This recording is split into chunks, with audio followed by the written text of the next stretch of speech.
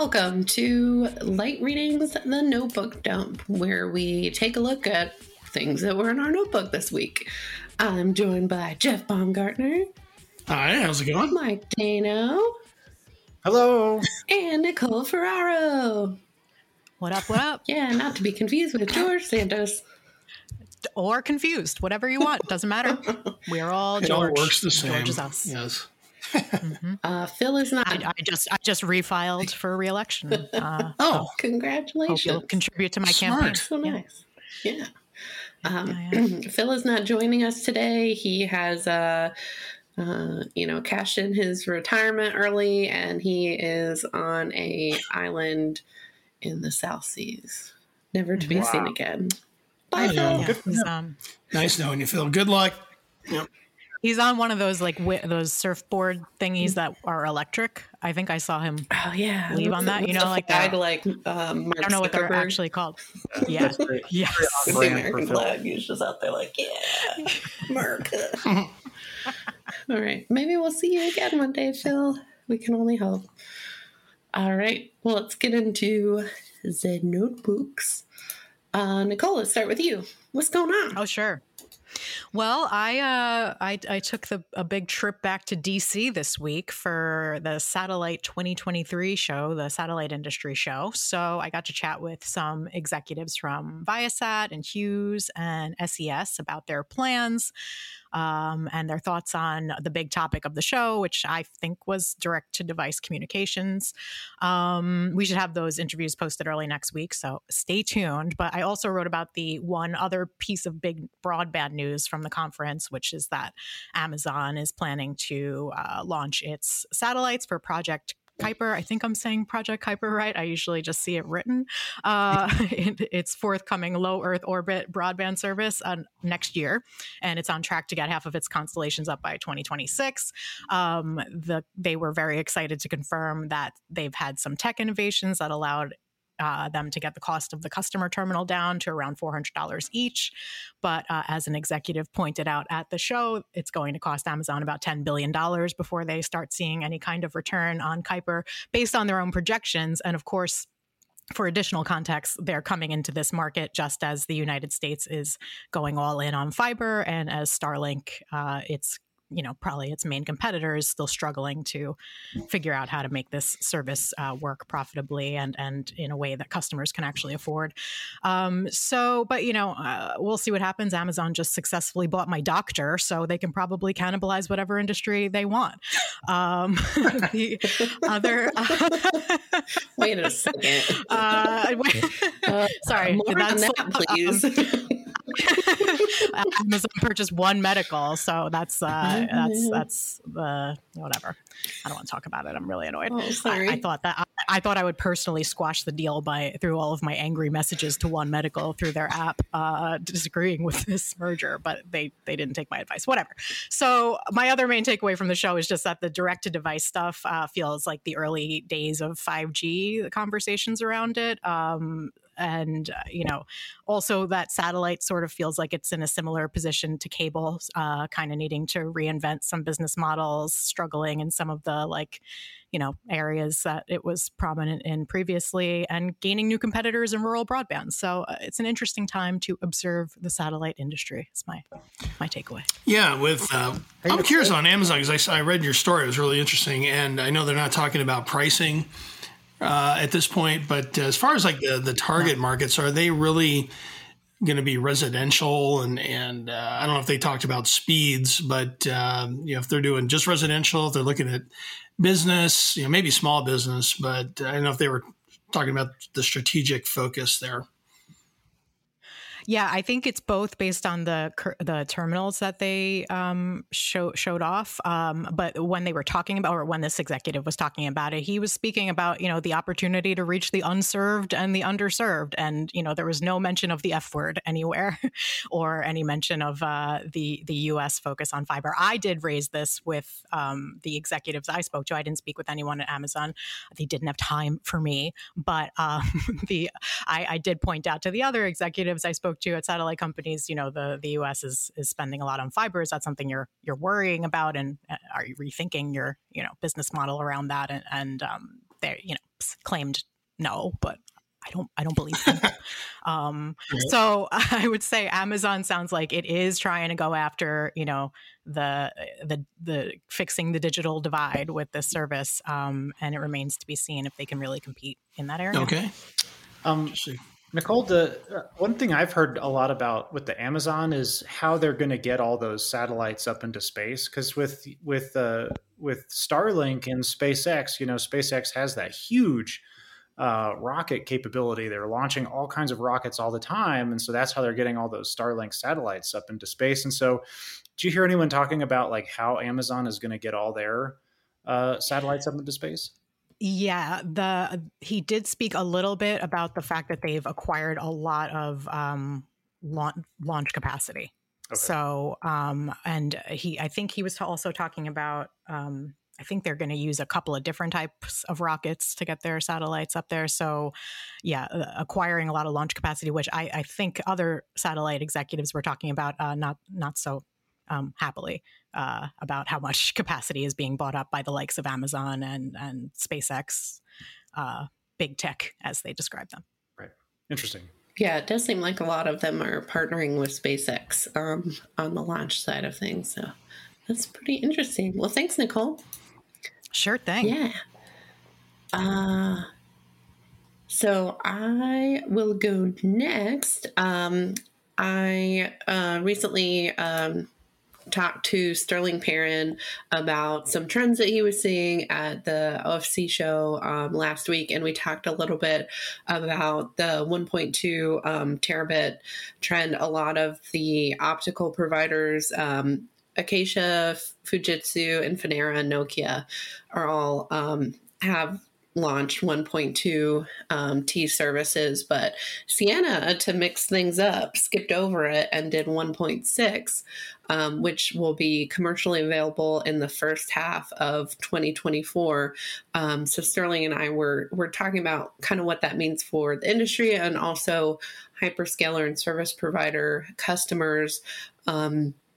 It's a little bit of a risky move. I mean, they have proven that the technology works. They've done demos, but each generation is more expensive than the last. So as long as they can keep to their production timeline, probably be okay. But there is a chance, he said, that, service providers might say, well, I'm just going to go ahead with the 1.2 service. And so those are tend to be like long haul subsea terrestrial networks. So that'll be interesting, I think, to watch. And I'm kind of curious to see what, how competitors respond to Nokia's announcement.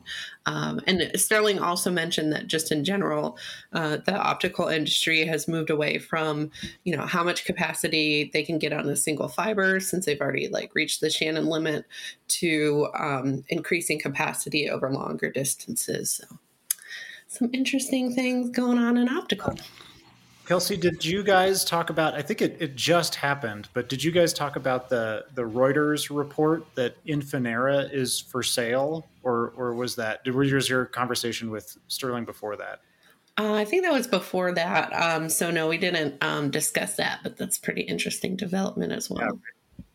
Yeah. Phil wrote about it and said that Cisco might be a suitor for Infinera, and but that there's no deal that's actually happening yet, but that Infinera may be up for sale, which is interesting. Yeah, I think, I guess that makes sense that Cisco would do it, since, I'm just like, my wheels are turning. It's very interesting. We'll stay on top of it. Yeah, we'll have to ask Phil when he returns back from that island more about that. You mean if he returns? Yeah, if he returns. Yeah. We'll see. All right, Jeff, what's new with you? So it was a pretty busy week. We're talking a day after Light Reading hosted this year's Cable Next Gen event here in Denver, and it was the first time we were doing that show live and in person since 2019. We didn't experience a bomb cyclone this year like we did in 2019, but we are getting a few snowflakes today on getaway day for some people. Like you can see Mike, he's up in Grand Lake, and they got a little bit of snow. We got a little bit of snow down here in the lower elevations just for the heck of it. But it was great to get together and be in person after such a long stretch for this event, just to get a chance to talk to people face to face.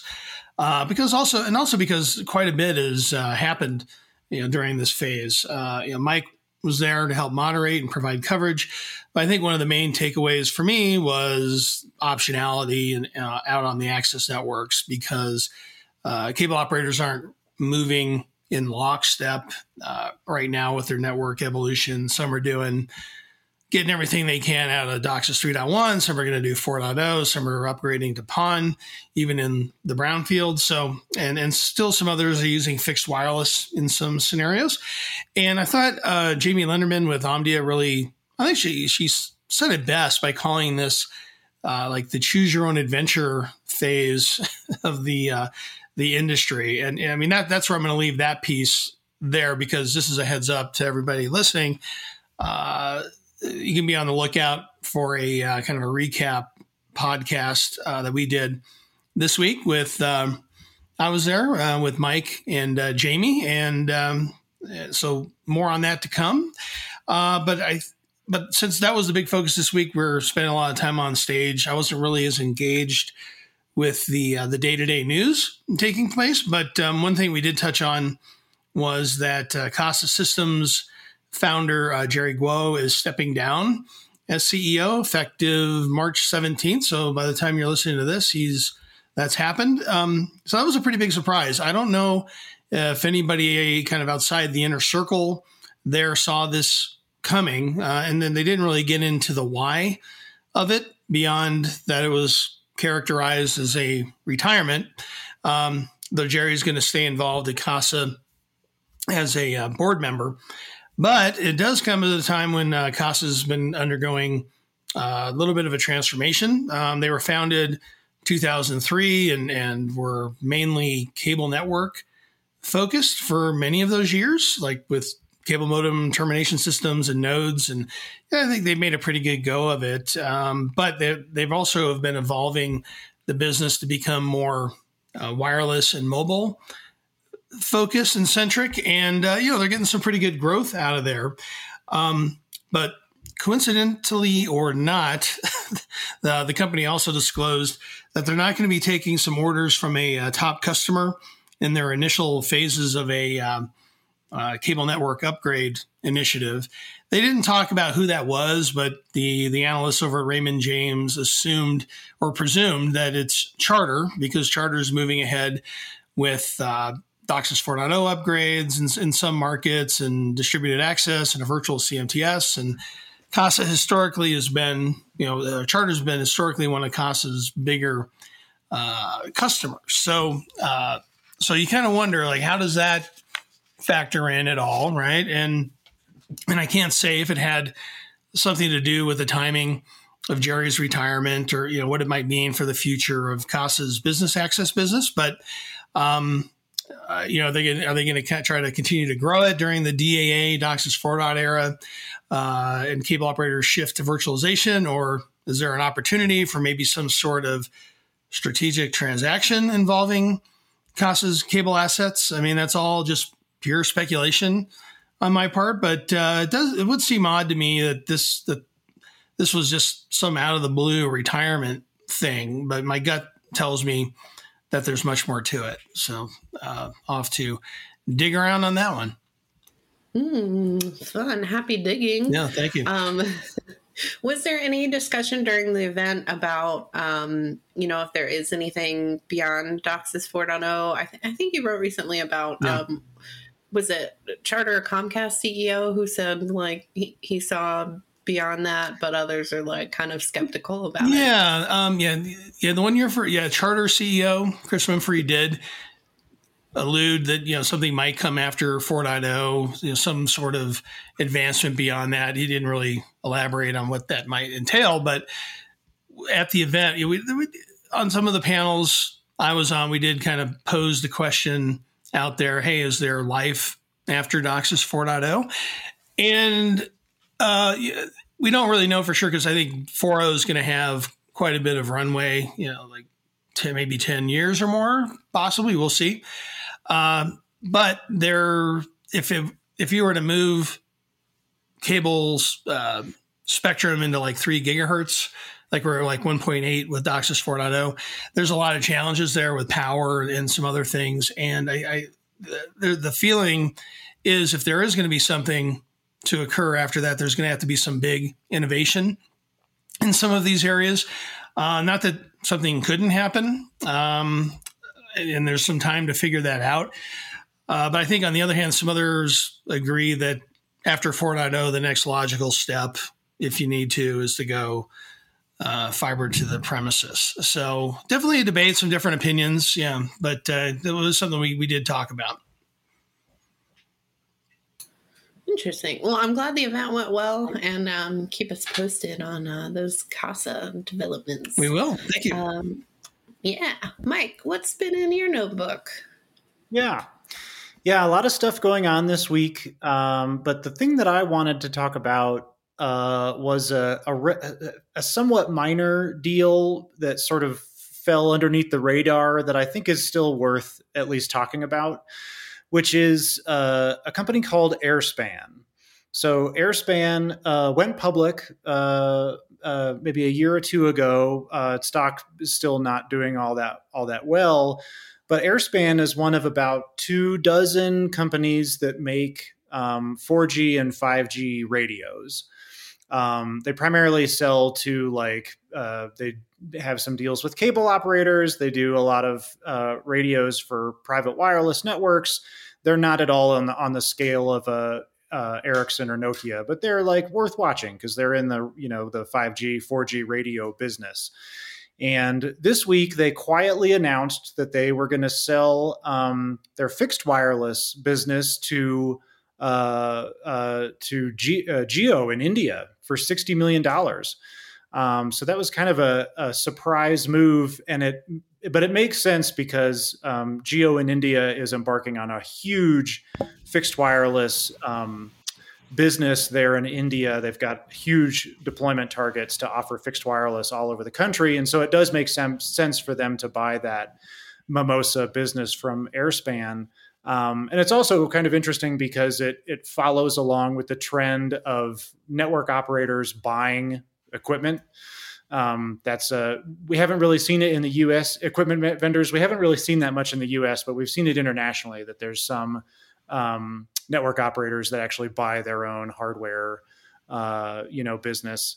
But then, okay, so here's the interesting part though, is that after Airspan announced that sale to Jio, they also announced that they are, quote, exploring several strategic directions.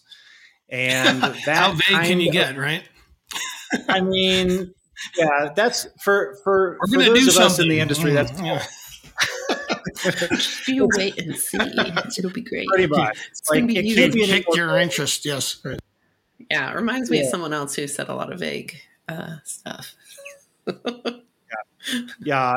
It is super vague, and it's sort of financial jargon that just means like, hey, we may pursue a merger or a sale or some sort of major corporate transaction is usually what that means. And so it's no telling what is going to happen. Maybe nothing. But I did get in touch with Airspan to ask them like, hey, what's going on over there? They told me that there are no layoffs, that they are refocusing the business to focus a little more heavily on the private wireless network opportunity. And so they're going to pursue that sort of more heavily now with this sort of all these activities that they've got going on. But I asked them, what does that mean? Exploring several strategic directions. And they said, nothing additional to discuss at this point. So I think it's fair to say that, Airspan is in play, and we'll kind of see what happens to them. Well, I think, and the Jio connection, I just kind of wonder, right, if they're scaling up and everything, does that create an opportunity for Airspan to be a bigger challenger in that category than they've been able to get on their own? It's real hard to say because that whole private wireless networking thing is developing a lot more slowly than most companies had expected. I mean, Verizon came out and said, we had hoped this was going to be a huge business, and it's not. Del Oro lowered their projections on the space, and so it's hard to look at this that they're selling businesses. Airspan is selling their fixed wireless business to raise money. They're exploring strategic options. I think they're trying to spin that as like, hey, this is a good thing. We're focusing more carefully on private wireless, but you can also look at it from the perspective of maybe they're struggling a little bit. Interesting. Great. Yeah, sounds like, it could go in one of 9 directions at this point, like they're saying. That's really interesting. Yeah. It's going to be fun for you to try to stay on top of that. Yeah. Yeah, we'll see. I think that my conclusion is that they're in play, but we don't know which direction they're headed. Yeah. That'll be interesting to follow. Well, thanks, Mike. As we wrap up, since St. Patrick's Day, another, I think, made up American holiday that Irish don't actually really celebrate in Ireland, as far as I know. Anyway, I have a poll question for you guys. If you were to actually find a pot of gold, what would you do with it? Or if you met a leprechaun, what would you do? Well, I don't know. I was thinking, with Nicole, at the satellite show and all the talk about rockets and things. I don't know. Maybe, would it get me enough to book like a commercial rocket ride to the moon? Maybe that's a good splurge. Oh, Jeff has the best answer. That is awesome. Yeah, if I'm going to splurge, I'm going to do a moonshot. Why not? Yeah. Yeah, awesome. I was going to end poverty, but that's well. That kind of shows you. Nicole's thinking about the benefits of the world. I'm thinking of the benefits of Jeff. Most of the people with the pots of gold are blasting off into outer space. So you're just doing the right thing. You're following the crowd. Well, that's me. That's pretty me these days. That's me. Yeah, that makes sense. Yeah. All right. Well, have fun out there. Yeah. Enjoy your time on Earth. Yeah.